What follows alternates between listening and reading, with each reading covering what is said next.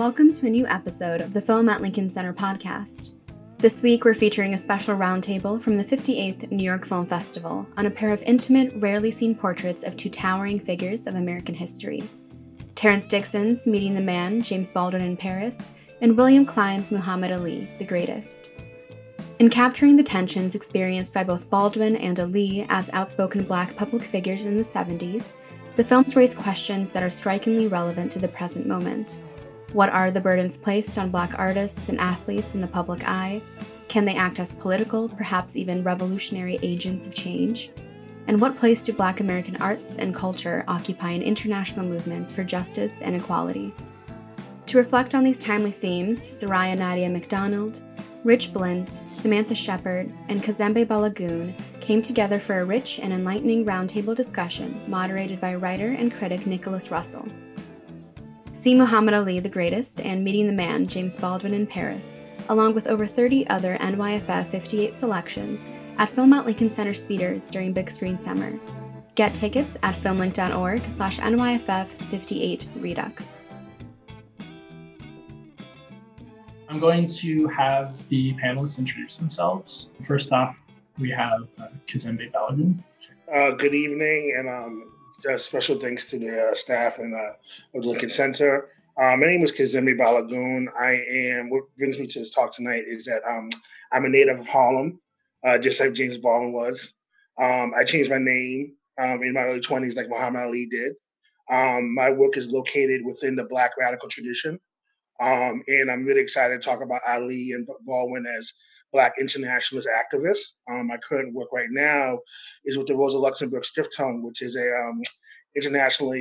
international public policy organization that's affiliated with the Left Party of Germany. And I do work on racial justice and Black liberation, both here in the United States, but also in Europe and in the South. In addition, I'm also a writer and a cultural historian. I'm writing and thinking about Black arts through a socialist framework. So I'm really happy to be here. Thanks. And Rich? Hi, good evening. My name is Rich Blint. I am a professor at the New School where I teach a literary studies program. I also direct the program in race and ethnicity. I am a longtime Baldwin scholar, but also a scholar, as Kazembe and I go way back in New York City, of the Black radical tradition. I'm really happy to be here and to talk about these rarely seen films and say maybe some relevant things about their contradictory kind of provenance. Thank you so much, Nicholas. Thanks, Rich. Soraya? So I'm Soraya McDonald. I am the culture critic at The Undefeated, which is ESPN's platform covering race, sports, and culture. I am, doing my best impression of James Baldwin in the film that you'll see, at least sartorially speaking, which is why I've got on my black turtleneck and my silver necklace tonight. And I'm just really happy to be here. And again, many thanks to everyone at Film at Lincoln Center. Sure. And last but not least, Samantha. Hi, everyone. Thank you all for being here. I am Samantha Shepard. I am a professor of cinema and media studies in the Department of Performing and Media Arts at Cornell University. And I am the author of the new book, Sporting Blackness, Race, Embodiment, and Critical Muscle Memory on Screen, and a longtime lover of spectacles, both visual and ocular, by the number of prescriptions that I own. And I'm very, very glad to be in this conversation with such esteemed and distinguished voices. And I look forward to the Q&A as well. And thank you to everyone at Film at Lincoln Center and to our host and interlocutor. Thanks, guys. It's a pleasure to be here with you. We're talking about Baldwin and Ali, but I think generally we'll be talking about a lot of other figures in Black radical tradition at large, especially as it pertains to this year. The documentaries pose very different depictions of their subjects, specifically Baldwin and Ali's very different relationships with their celebrity. So the first question I want to ask, which is a very broad question, but I think applies to both of these documentaries and the people they're about, is what does it mean to be an important Black public figure in society. And if celebrity is maybe the wrong word to use for important Black, like prominent Black figures, what is the burden that is placed upon Black individuals when they are called upon to comment on the entirety of the culture? Anyone can answer. I think Baldwin in the documentary very much disagrees with the line of thought that he is an important person and wishes to be a witness. And that's something I thought was interesting, and I'd like you guys to talk about that if you have any thoughts. I'll kick us off. I think it's a really great question. I think that both of them are dealing with celebrity probably in the terms of, I would say, like, of the racial icon, and what Nicole Fleetwood says about the ways in which the racial icon is made to stand apart and stand for. And so there's a duality that's playing out with both of them.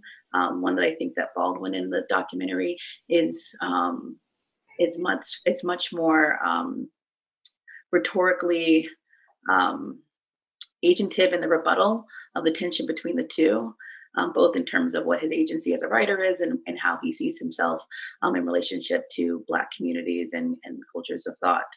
And with Ali, I think that there is a sort of totemness that ends up being created through even just the narrative itself of it being the greatest, and we're watching a progressive rise. So there's an interesting way in which the film itself is negotiating the way in which he himself both stands apart and stands for as this really unique Black athletic icon who doesn't transcend space and time, but who traverses space and time in a really interesting way in the documentary, both from black and white to color, which was a really interesting shift in and of itself visually. I mean, if I could jump in, thank you for that, Samantha. It's a great question.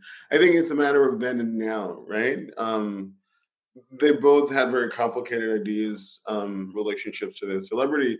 In the film Meeting the Man, James Baldwin in Paris, I mean, what they're trying to do is to traffic in Baldwin's own celebrity. And he says, I'm not interested in my 20 years in Paris. I could be Bobby Seale. I could be Angela Davis. And in that statement, which Terrence Dixon refuses somehow, well, you can't be your Jimmy Baldwin. And Baldwin is trying to say, I could get shot tomorrow, that the state, the American state, which he says is another word for Chase Manhattan Bank, right, will take me out. And I think that knowledge interrupts, short circuits, familiar, convenient ideas of celebrity. I think Baldwin's ability to say that then, only 2 years after all those shameful and famous American assassinations, is really important. It's also important to know that Liston dies in 1970, right? That Malcolm X, who we see in the film in 1964, is dead a year later. So I think it's much more significant for us to periodize celebrity then and now, and to think about what celebrity the moment before the 1980s and Reagan's idea of capitalism and where we are now with a kind of neoliberal, austere version of it, where everything is on the table for commodification. So, I mean, there's so much to say about celebrity and how, as we all know already, the lead is in terms of someone like Kaepernick being compared to Ali. But I think it's really important the time we're talking about, and also the movement and what kind of movement is circulating around these individual figures. That's what I would say. Thanks. I think one of the things that really struck me was the fact that, Rich kind of talked about the movement that was circling around these individuals and how Ali and James Baldwin joined the movement, right? And they took direction from the movement, and they saw themselves as part of a broader, bigger narrative than themselves. And you can kind of see that in terms of like the first film with James Baldwin in Paris, when you have that very beautiful scene when he's in Buford Delaney's studio and he's talking with like the Black youth, right? And he's hanging out with them, and there's a level of like friendliness and love that's out there, and it's like the colors from Buford Delaney's paintings are radiating everyone's faces, and Baldwin's really into the deep congregational feel of him preaching. And there's something there that's really like about him being there and being accessible. Same thing kind of funnily with the Ali film, the Ali Klein film, with the William Klein film, Ali, where like there's a scene in there where it seems like a fan is just kind of rolled up to Ali's motel and kind of knocks on his door and is like, do you have that book for me? Like, do you have a book? Like, can I buy the book from you? And like, Ali's like, I don't have any books, I'll talk to this guy. And so there's a whole way in which celebrity was not necessarily meaning separation from the community, but celebrity meant like, I'm using this platform, right? And I'm going to give you my platform to amplify the needs of the community and the people. And I think that particularly now, in this Black Lives Matter moment, we can think about ways in which amplification is so important right now in terms of these messages.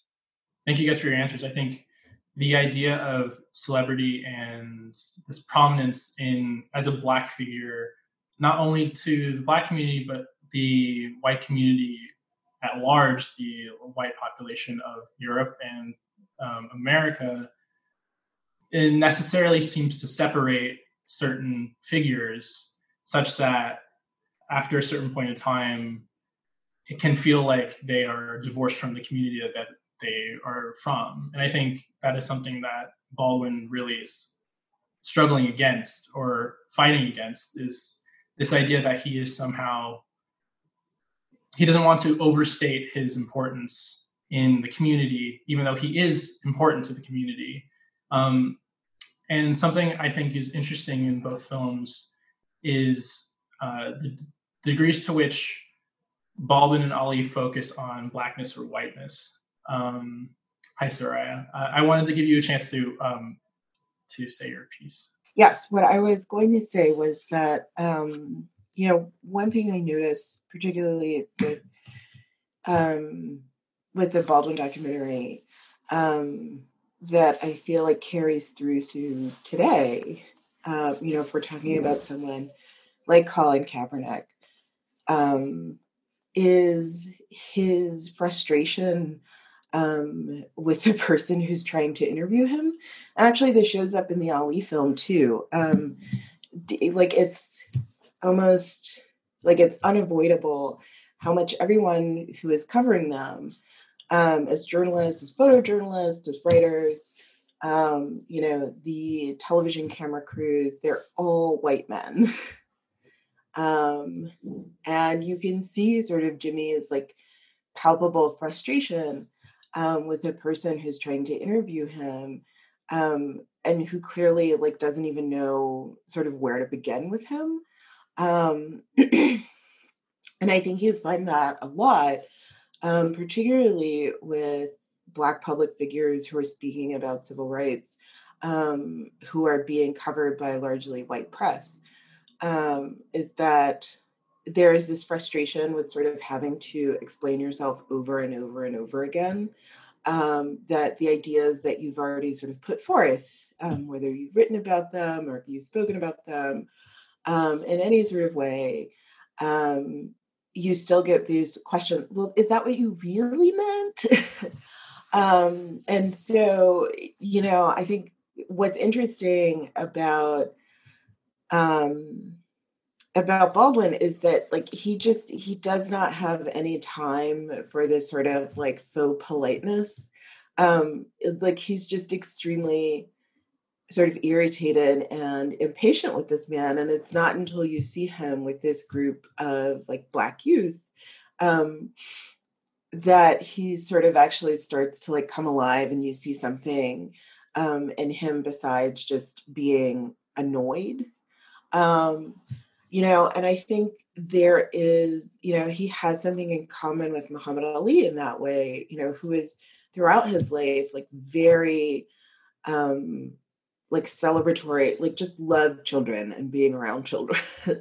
I think part of that is frankly because they just don't ask the sort of like dumb questions sometimes that you will see from these white interviewers. The other thing and it's not just the questions, it's also the way, like, the story of these men and their lives are framed. Um, the thing that we see, like, very early on is this narrative that develops, when Ali wins his first world title, and already he's being called ungrateful. Like, this is this thing that he has to sort of navigate, that basically, like, follows him all the way through to his death. And you can see something similar now with the professional athletes who have decided to speak out, to the point that you have LeBron James producing an entire documentary called Shut Up and Dribble, which is in response to Laura Ingraham basically telling him to do just that. When we think about how the president has castigated NFL players for kneeling during the playing of the national anthem in protest of, murdered Black people. What does he say? He calls them sons of bitches. But there's always this dynamic of, the moment that you start to sort of speak out in any sort of critical way about your country, you're immediately labeled as ungrateful. To go along with what you're saying, I think there's a really great part in Ali's documentary where he goes on this very poetic list of all things great that are white that I wanted to read aloud because it's too great not to highlight. Jesus, Santa Claus, Tarzan, King of the Jungle, Miss America, Miss Universe, Miss World. When you go to heaven, you walk on the Milky White Way. Before you go to heaven, you're washing lamb's blood until you're white as snow. They teach us in TV commercials they have White Owl cigars, White Swan soap, King White soap, white tissue paper, white hair rinse, white flow wax. Everything seems to be white. I'm dreaming of a white Christmas. Angel hair is white. Angel food cake is white, and devil food cake is dark. Mary had a lamb whose feet is white as snow. So everything the greatest so far has been white. And these are just falsehoods of white supremacy. It's both incredibly refreshing and like sort of galvanizing to hear that. And also very frustrating because it seems like the same thing has been said over and over and over and over again, particularly this year, where we are reifying this idea that we are in a world that is white and white in ways that are not obvious. But even those obvious things continue to not really be acknowledged the way that they should be. I think one of the things that's interesting about watching these documentaries, especially this year, is obviously they're relevant to the moment. But I think I'd like to step outside of the question of relevancy because I think they'll always be relevant no matter any point of like political upheaval or turmoil. I wanted to ask what you guys think of the relationship between advancing Black political agendas and the relationship between having the white public be allies to that movement. It seems this year, with all the anti-racist reading lists and this idea of like white people doing their homework, is the focus there in the wrong place? Like, should we be focusing on educating and sort of bringing white people up to speed? Or as Baldwin seems to say, that stuff's already been there. There's no reason why you shouldn't already know this. Nicholas, I guess I want to speak to that directly. In the film, Baldwin says to Terrence Dixon when they finally get themselves together and they get back to the Algerian bar, and he says, well, you're writing for white people. And he says, I'm writing for people, baby. And there's a way to he's trying to racialize Baldwin's readership. And this foolishness, this comes up in the Dick Cavett interview about this idea that somehow things are getting better for the Negro. And Baldwin says in that Dick Cavett interview, which has made its rounds all across YouTube, but also in Raoul Peck's amazing documentary, what he says is it's really foolish to kind of talk to you, basically, as long as you keep using this kind of peculiar language. And the language is peculiar because you're pretending that things are what they are because you think you're white, you can pretend that what is going on and proceeding on the ground doesn't happen. You can fool yourself about some things that Black people cannot fool themselves about. So there's something about your question, Nicholas, is interesting and also kind of frustrating, right? There's something about the question of white people and Black people and, trying to get them to learn more in this fiction of allyship, right? The language is peculiar, again, which just prolongs this endless chasm, like this kind of, oh my God, it's so difficult to understand what's going on. I think white supremacy has always been very clear, and the stakes have always been high, but also crystal clear. And there's something about, I think, these documentaries themselves, which is what is a short circuiting that happens in Meeting the Man, and also the peculiar nature of something called the ungrateful, right? All these men, running TV companies, cool Viceroy,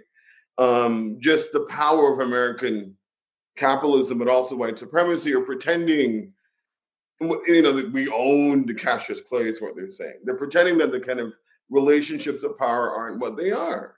And this kind of clutching of pearls around the kind of minute, infinitesimal, momentary truth-telling that comes from a Kaepernick or from a Ali, we can't really compare them to Baldwin in that way, is somehow absolutely shocking, right? When it's anyone in the barbershop would have told you the same thing. But because it's being amplified, to say they're sons of bitches.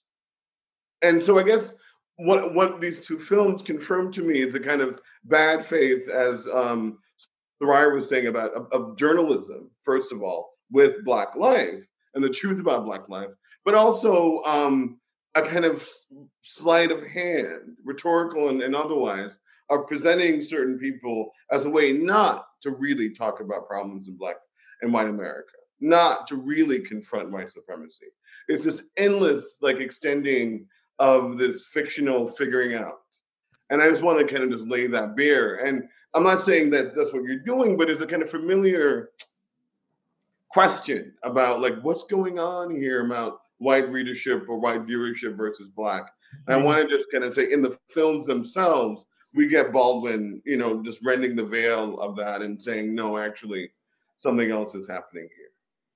I just want to pick up on something Rich said, because I think, if there's anything that's dispiriting, it's how much these dynamics continue, apace with just different characters. You have Ali and Kavit, and, if you fast forward to, I don't know, last year, or the last time that Ta-Nehisi Coates was on The Late Show with Stephen Colbert.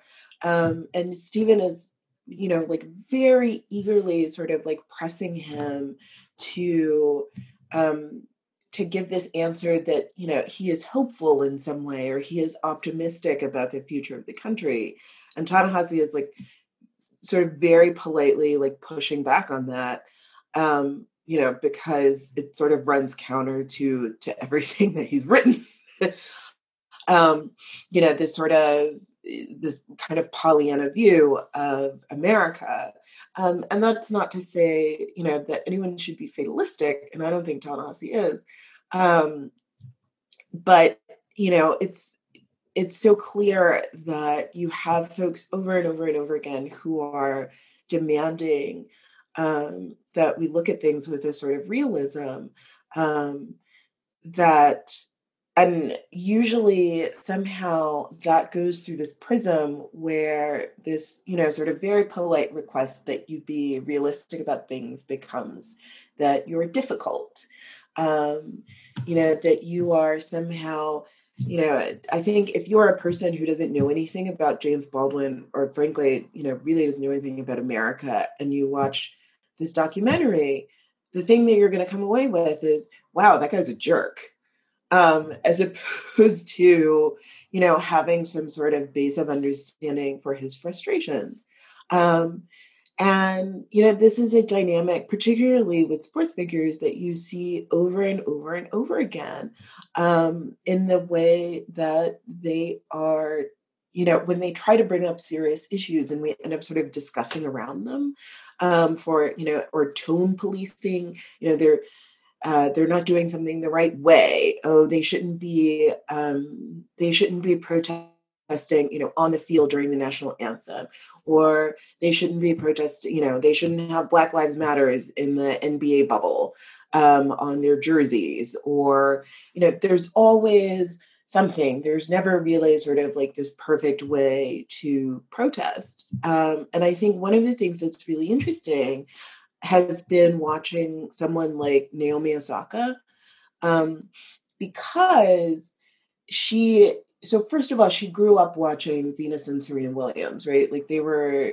like very clear inspirations for her. Like her father basically modeled how he taught his daughters tennis after Richard Williams. The thing you see with Naomi Osaka and the masks of these murdered Black people that she wears at the US Open, which is sort of this kind of public performance in itself, when she wins and Tom Rinaldi, asks her, well, what were you hoping to achieve? Who are you hoping to reach, or what are you hoping to achieve, or what are you trying to say? Rather than sort of getting sucked into this sort of circular discourse that never seems to go anywhere, Naomi, very intelligently says, well, what did you get out of it? She turns it back on him. And I just, like looking at sort of the way that modern athletes are using their voices now, and the way that they are sort of picking up on this legacy left by athletes like Muhammad Ali and thinkers like James Baldwin and artists like Nina Simone. That, gives me, I think, some optimism, because they have realized sort of what the game is. And they're like, okay, well, we're going to take this in a different direction, and you're just going to have to keep up. And just to piggyback off that too, I think the one thing that hits me when I talk about both of that is what Fanon said is decolonization is violence. And what I mean by that is that, there's that one great scene in where Baldwin's sitting in front of the Bastille and he's talking about, this is the prison of the white imagination. Why did white people feel that the necessity of tearing down this particular prison? And we've seen a whole entire summer of folks like going out into the streets, tearing down monuments, right? And tearing down monuments of slavery and tearing down monuments of degradation of Black people, particularly of Black women. And, and so all this is all about, the right to rename and to claim yourselves. And, and then there's the part that I think Soraya mentioned, or Rich mentioned, in terms of like the living monument of Cassius Clay, where that one of the owners of his camp says, well, Clay is a very prominent name of slave owners. And, my family probably owned Cassius at one point. And he says it was such a grand cigar smoke coming due and all this other stuff. And so this whole entire process of like, of Black activism at this point is not only just around economic equality and political inclusion, but against personal degradation, right? And so, the resistance that, you see in the Black Lives Matter movement is really a call for a common humanity in a real deep sense, and the tearing down of this white imagination. And so, and there's also a point, the last thing I would say, if we step back a little bit too, we have to really kind of put Baldwin and Ali in the context of Black radical traditional internationalism, because, Baldwin specifically fighting, his specific beef with Paris is post-Algerian revolution, right? And Ali's, and also connected to that is also France's connection to Vietnam, which U.S. also, imperialism also goes into as well, which Ali also picks up that thing. So I think that, they're kind of pulling a thread out there saying that, this issue on Blackness is also global in a lot of ways. And that, the movement towards Black lives is not just located in the United States, but all over. I'm Black everywhere. I also want to add to that point, which was so beautifully stated about thinking about them as global figures, ones that are monumental in our sort of historical frame, but also in terms of a kind of reach. Something that really struck me about particularly the Ali documentary is the sort of polyvocalism of it, the ways in which there was just so many different voices that were captured, both in terms of language, but also because the one thing I will give credit to in Klein's piece is that I really think that there was an undercutting actually of that moment of the ownership of Clay and this history of the syndicate putting it together. Not only because the win is so significant after in separating him and as a kind of a figure beyond the need for their support, but also there's that long tracking shot with that man who I don't know who he is, who's talking and trying to explain to the filmmaker like what kind of Black person they want Ali to be and who he is. And that's why there's tension. He's trying to explain that scene. And he's trying to say, and that actually reminds me of like what happens in the Baldwin doc, and I'm sure Rich can actually probably speak more to this, being a Baldwin scholar, is that he says, you can't teach me anything. Like, this is what we are watching. We're watching this version of like, I'm trying to tell you something. You did not see what you saw. What you saw was something else. What they don't like is this. And so that's why I say it's polyvocal, because I enjoyed the bits where it was just so much Black people just talking and being, and you're just trying to capture and keep up. And I think that's really an interesting part of Ali's film towards this idea of what he's doing. It's all about the framing and then the reframing, both the framing within popular discourse and then also the way he challenges you to reframe. He reframed his own moment when he's about to fight Foreman. He says, oh, you saw me standing on the ropes on the side? Oh, I was playing you the entire time. I know how to dance. Like, it's the frame and the reframe. And I think it's really interesting because if we tie that back to Baldwin, what does he say? If I'm trying to get out of jail, I'm liberating myself. You're saying I'm savages, right? And so it's about breaking again those dominant molds and frames that are trying to capture, which I think if we think about the element of capture, this was such a beautiful film, particularly for me, of looking at the footage of Ali, but it's like, he's like, there's so much that can't be captured that it's interesting. Again, I don't know if it was licensing that we couldn't show the fights, that it then goes to the photographic in an interesting way about thinking about some of the things that just cannot be visualized or understood in terms of the spectacle and the spectacular nature of who he was, is, moves, means, all of those things. Hi, I'm Clinton Crute. And I'm Devika Girish. We're the editors of Film Comment. The Film Comment Letter is a free weekly digital newsletter featuring original film criticism and writing by Film Comment's editors and brilliant contributors.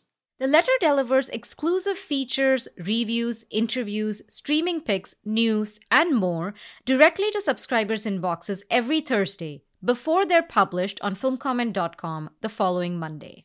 Sign up today at filmcomment.com to get the letter every week. Support independent film journalism. Support Film Comment.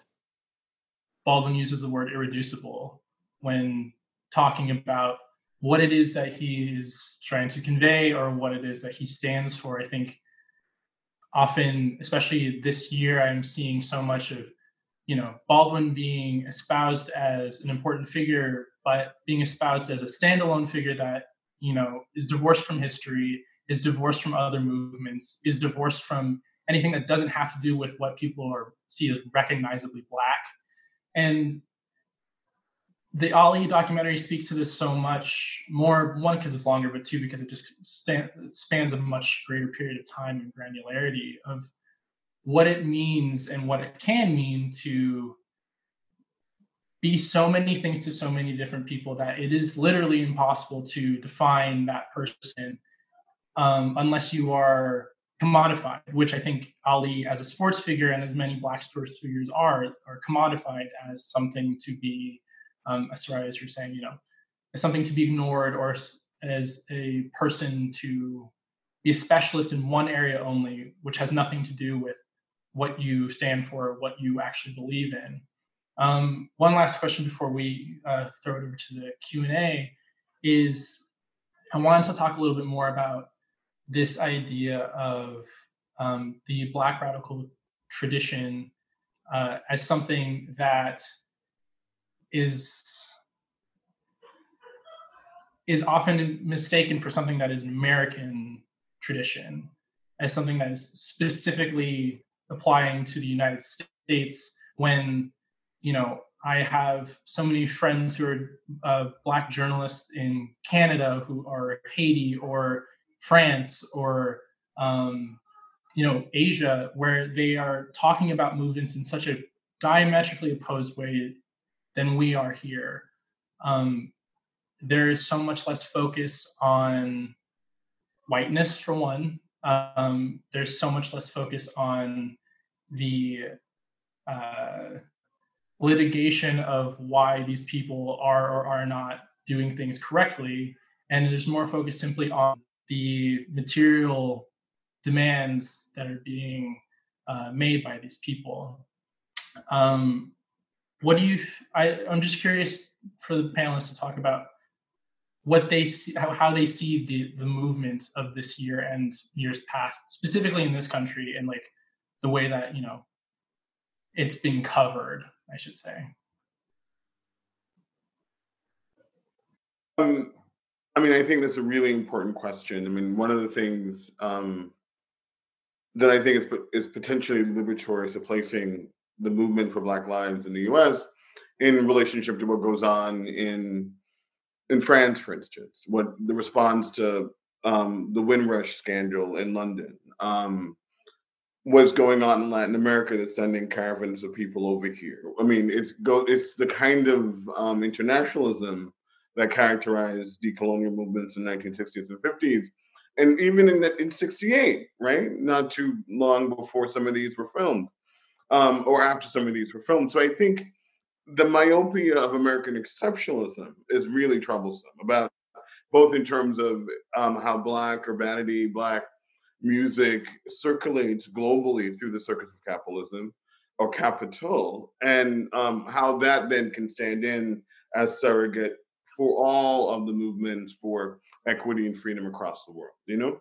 And so I think it's really crucial that somehow, I'm not sure how we do this, given just the place we've landed, that we recall exactly what you're saying, Nicholas, is where Kazemi began, that ethos, that practice of internationalism. And there's one thing I want to say, just to get back a little bit to what Samantha and everyone was saying before about that scene, about Baldwin saying something in front of the Bastille about the contradiction between criminalizing the movement for Black lives that's been going on for centuries, and then extolling the French Revolution and calling it heroic. I think that Baldwin enacts or practices refusal in that first part of the film in a beautiful, beautiful way. In the ways in which white journalists or journalists generally don't have a clue how to speak to someone as interesting and as intelligent as James Baldwin.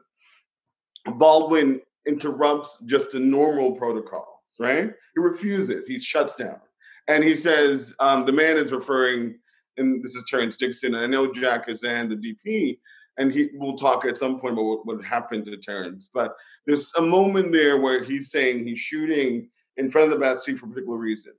And he said, don't put the camera in my face, man. And then he engages him. And you might remember the voiceover, and you'll see this in the film, refers to one of them was particularly dominant. As we talk about a pride of lions, right?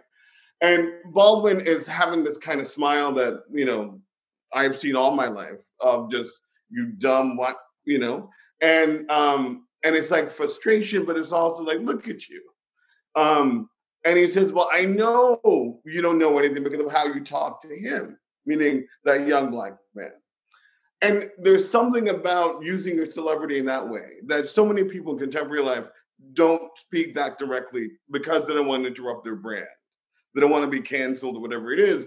I think that practice, that enactment of refusing protocol, and Baldwin saying, you are, you know, mediocre young person, but we don't get this together before we don't move at all. And, you know, and he says at some point, you remember, he said, well, I got to talk to somebody.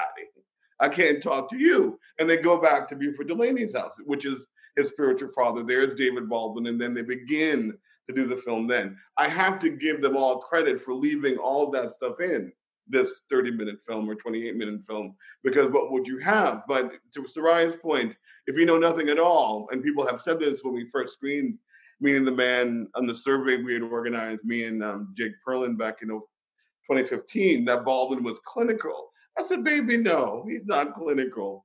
He's just like, he's appearing mad because somehow he's stepping outside of how he's meant to enact. And that goes back to that long shot of that Black man saying, baby, they wanted to be grateful and all this, so I guess I'm saying all of this to say that we have to begin to speak the truth when we see the truth, and then we can maybe get somewhere, But yes, thank you for that.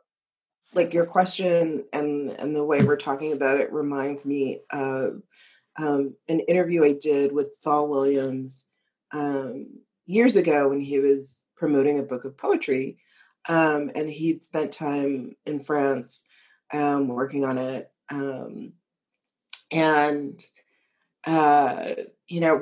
When we talk about sort of this like American myopia that a lot of times we don't even realize we have, he would say that friends would come visit him there and be sort of astounded that they didn't have, like Black American friends would come visit him, and they'd be astounded that they didn't have any problems. And like the way that he characterized it, like has stayed with me ever since. Because he was like, wait, you mean I'm not the star of racism? Because of course, right, there's this line, where Baldwin says basically that, the Algerian in France is the nigger in America, and basically sort of over and over again, depending on what country you're going to, that's what you're looking at, right? Is that you have this sort of, even if you are a Black person in some places, you have this American privilege that you take with you. And that, one of the things I've noticed about the artists and writers who I speak to now, I actually just had a conversation with Sarah Broom this weekend or Friday. And, I was asking her about if she saw herself as like a Southern American writer. And she said, yes, I do. But I also see myself as a global Southern writer.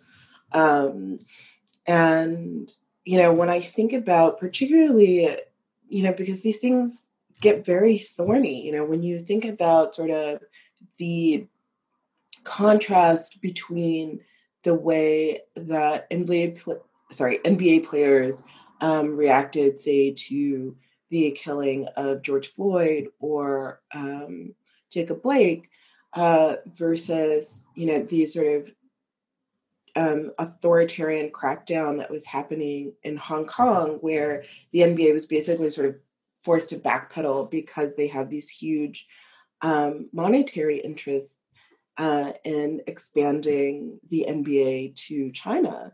It really brings into focus, like, okay, like who actually are we standing for? Like, and in coalition with, and what does that mean to do so? Thank you for that, Sarai. Also, Kazembe, please. Just really quick. I mean, this was Sarai made me think of something real quick. I think that one thing I really appreciate about both these films is that, the title of this talk is The Athlete, the Artist, and the Revolutionary. And I think both of them are artists and revolutionaries. And you can't really think about Ali without thinking about his literary contribution to American letters.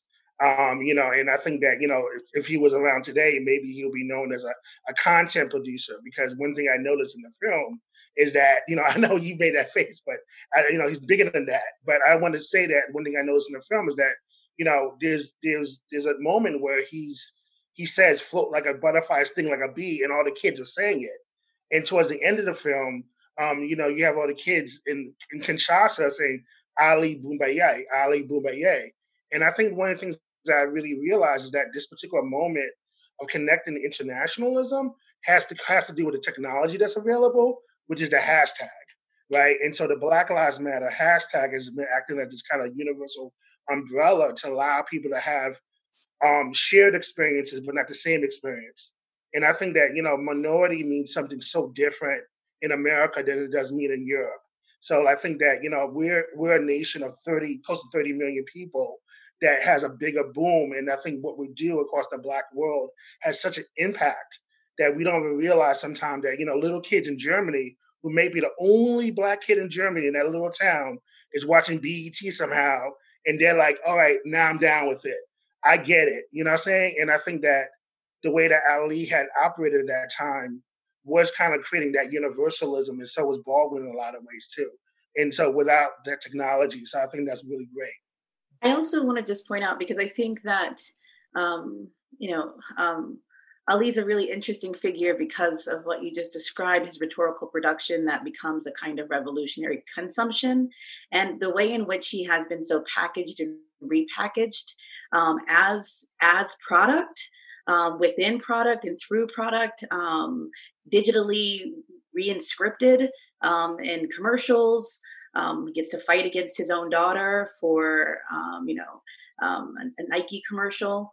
All of these kinds of ways. I'm interested in sort of the through line that's being produced here, but I'm also thinking this is someone with so much hyper production at the same time that it troubles our understanding of his rhetorical production with the ways in which he is consumed. And I think that's really interesting because there is both revolutionary literacy and there has been so much racial capitalism. And that's the kind of tension that's also playing itself out with the film. That's when we see Don King, and it's like, we're here in Zaire. We've got all this imagery. We've got, it's so much. And that's that kind of tension that it's, that Ali also conjures because he's like a beacon. So it's like it's putting into circulation all of these circuits of power, of money, of so many things that the film, to even digest that film is a lot. I made the mistake of trying to watch it in one day. It was a lot. I'll cut out so we can get to the questions. Thanks.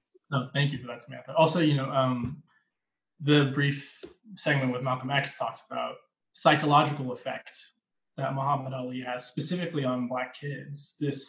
And the idea that, I think he says there will be trouble from the Negroes because they see someone who has no reason to be apologetic about being the best. And, there's a lot of capital placed on, being able to prove that. And with Muhammad Ali, you have really nowhere to go because the record is there and he's able to recognize that. For the chat, so some of these questions are interesting, and I'm going to collapse them a little bit because there are a few people who are asking me kind of the same thing. One question I'm seeing a lot is people are asking about the quote-unquote responsibility that Black artists, athletes, prominent Black figures have to speaking to the moment. I'd like you guys to go ahead and answer that or reframe that question in a way that feels better to you, because I think it is another common question that I think is a misleading one. I mean, can we just be honest about how misleading that question is, right? I mean, this idea of responsibility goes back to prolonging, it seems to me, this endless figuring out, this racial sussing out. We all have a responsibility. The question I think people are asking is, how much responsibility does a person have? Well, how can he or she, as a sports figure, both keep their money and tell the truth about race in America? That's what they're really asking. And that's always a question. It's like about celebrity and Black life and wealth. And Baldwin tells us America has always been a kind of dishonest custodian about Black life and wealth. And that's what the question is really asking. We all have a responsibility here in different platforms to speak explicit truth to the power we know defines and orders our lives. So do people who are making money over and over again in complicated ways. I mean, Don King is literally suggesting, as he talks about paying people $5 million each, that it's about this reconnection on the continent. No, there's much more going on here. That's about the spectacle of Black masculinity and the room it's allowed in the context of white male authority, which is American life. And so, I mean, if once we can talk a little bit about those contradictions and try to kind of, overhaul them. But I think the questions where people are asking, without being rude, is people saying, how much can people like Kaepernick or anyone else speak the truth and still get paid? Because that's one of the hustles available to Black people, music, sports and the rest of it. So I think that we can just really, as you were suggesting, Russell, Nicholas, tell the truth about what is really being asked, then we can actually begin to get somewhere, And I think it's like, I don't know, responsibility is such a weird word, because basically, I don't know, how much responsibility do any of us have to tell the truth about our lives as they are lived? It sort of reminds me of a few years ago when it became very popular to ask like every seeming female celebrity if she was a feminist as a sort of gotcha question, because there was never a follow-up after that. Like, it was just like that was in it. Like X says, like she's a humanist, not a feminist or whatever, and then that was the conversation, which like drove me nuts. The thing is that like, okay, setting aside women like say Amy Coney Barrett, I'm not really interested in that question. I'm interested in, like, what is the responsibility of white people to think about and do something about systemic racism? The same goes for homophobia and sexism. Like this is, I feel like Baldwin has communicated this in so many ways. Like his being Black is not a problem for him. It is a problem for white people. Like they're the ones who have something they need to fix. So, if anyone bears some sort of responsibility, it's them. It's not Black people. I agree. I think the question is a misdirection because it wants us to do the labor of saying, either applauding the kinds of work that people have done while recognizing that the majority have done nothing by not recognizing it all. So, of course, it's wonderful to look and see who is asked that question, because nobody asked that question of the WNBA.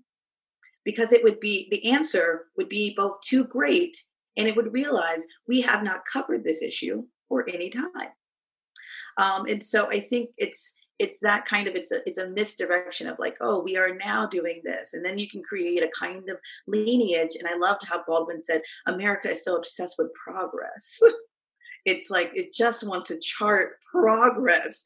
It is just like Nielsen ratings. Oh, we got a 2% share and we made it just a little more there. It's like, if I could show you where the end was, you wouldn't think you had gotten that far. Like, it's just that kind of misdirection. I do like to just return and to take a question and do what I want with it, which is again, the artistry actions of them is what is so interesting. The way revolution takes multiple forms and in multiple mediums and medias is really, really interesting. So I think, what does it mean to embody or to orchestrate or enact an agentful revolution, whether that be personal, political, social, or athletic, is what is a more interesting question, because it asks you to look at craft, it asks you to look at labor, it asks you to look at work, it asks you to look at training, it asks school of thought, community. Those things are illuminative.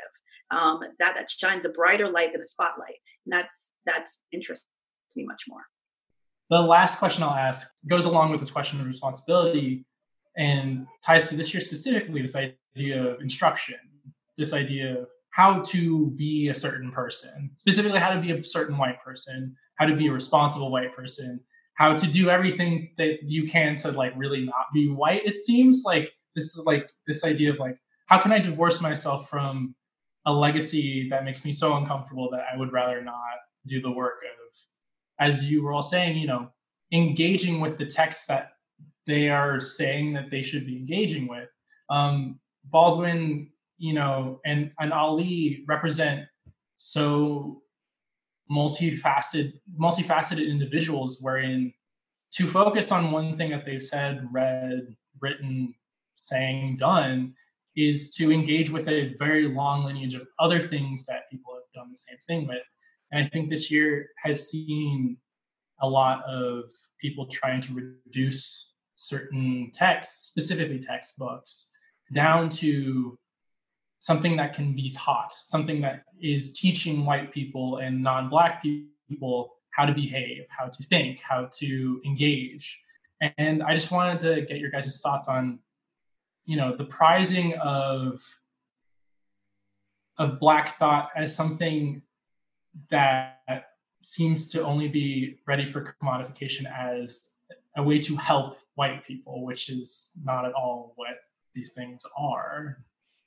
Oh man, I feel like every Black celebrity, every Black person who reaches some level of celebrity ends up coming up against this, right? I mean, this is why we have no more Chappelle Show. Basically, right? I mean, there is, after a certain point, we saw this with Ta-Nehisi, where he basically was getting criticized for being white liberals' favorite Black writer and thinker. So, I've gotten some version of this question in a lot of panels that I've done this year. And the one thing that I always bring up is there is an app called Your Black Friends Are Busy. And it is literally a tool that does the things, all the sort of emotional and intellectual labor that you are maybe asking your one Black friend to do. What should I read? And then what should I read after that? And then how should I think about this? There's an app for that now. But the other thing is it would be nice if people were just more sort of thoughtful about this. On one level, because this is exhausting. And there are so many more interesting things to do and talk about than white supremacy. Somehow white supremacy and the way, mixed with capitalism just ends up making white people the stars of racism still, right? Because it's how do I remedy my whiteness? I feel so ashamed. Isn't that enough? No. What is, be useful, right? I'm not really interested in anyone's sort of guilt or self-pity or, whatever. If you, I'm glad, on the one hand that when, I'm not glad is the wrong word, but, if we're talking about sort of the New York Times bestseller lists in July and August, right? I am certainly happy for, my friends who are either, if they're not getting residuals, they have at least earned out their advances. Great for them. You actually have to do the reading. You can't just buy the book and then be okay, I'm I have completed, my sort of good act at combating racism. No.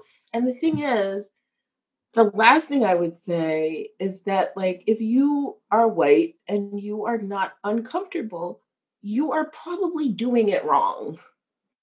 So I would say seek out spaces that make you uncomfortable. And sometimes that means talking to your virulently racist relatives who you don't want to talk to, right? Because race is such a taboo for so many white families, and it's okay, let's just not engage. Well, you're gonna have to engage, right? Because again, Black people are not the people who need fixing. So this, it takes a lot of, willingness to interrogate yourself, and not want to be sort of patted on the head for that. There's an app for that. I think that's amazing. First of all, I want to say, because usually I just tell people, I was you can write whole sentences into Google if you need assistance here, because somebody has already helped you algorithmically. But I think that those were many, many good points. And I really want to underscore, probably as an educator, to do the reading. And to do the reading is laborious work.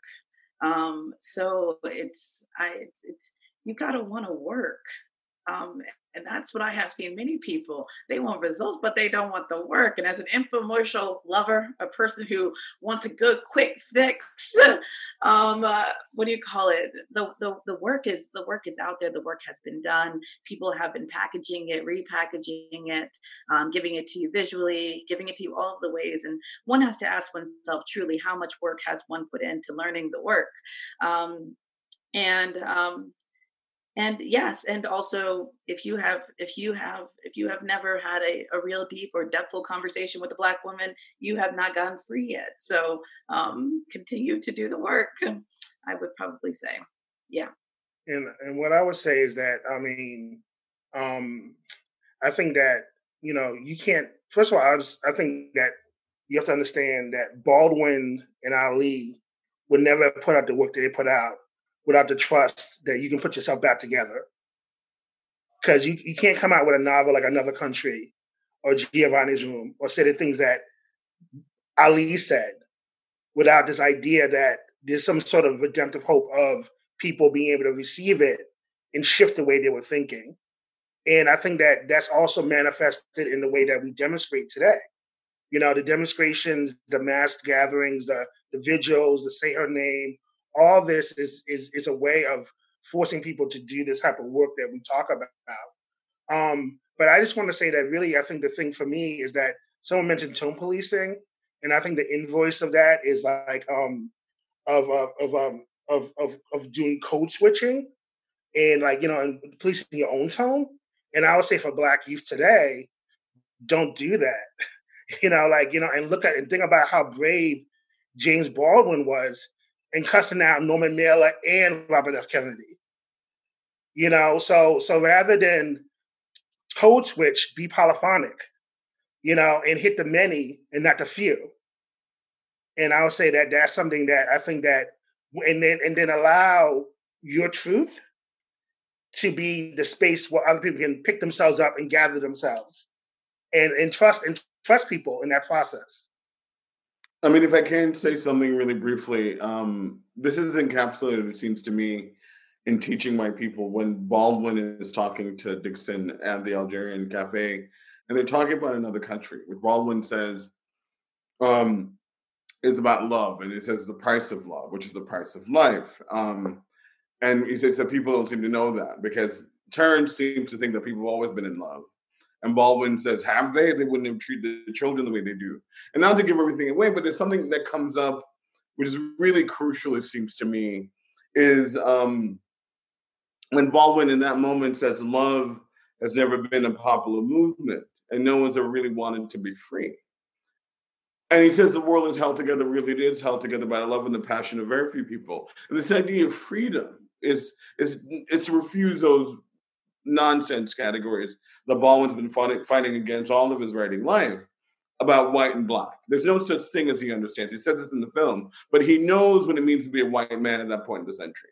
So that kind of nimbleness, that embrace of contradiction, of what I call a kind of concrete abstraction. I don't believe in your race or your gender. Give that back to you, as we've been saying. It is your problem. But I know how to stay alive. So I need to know and not kid myself.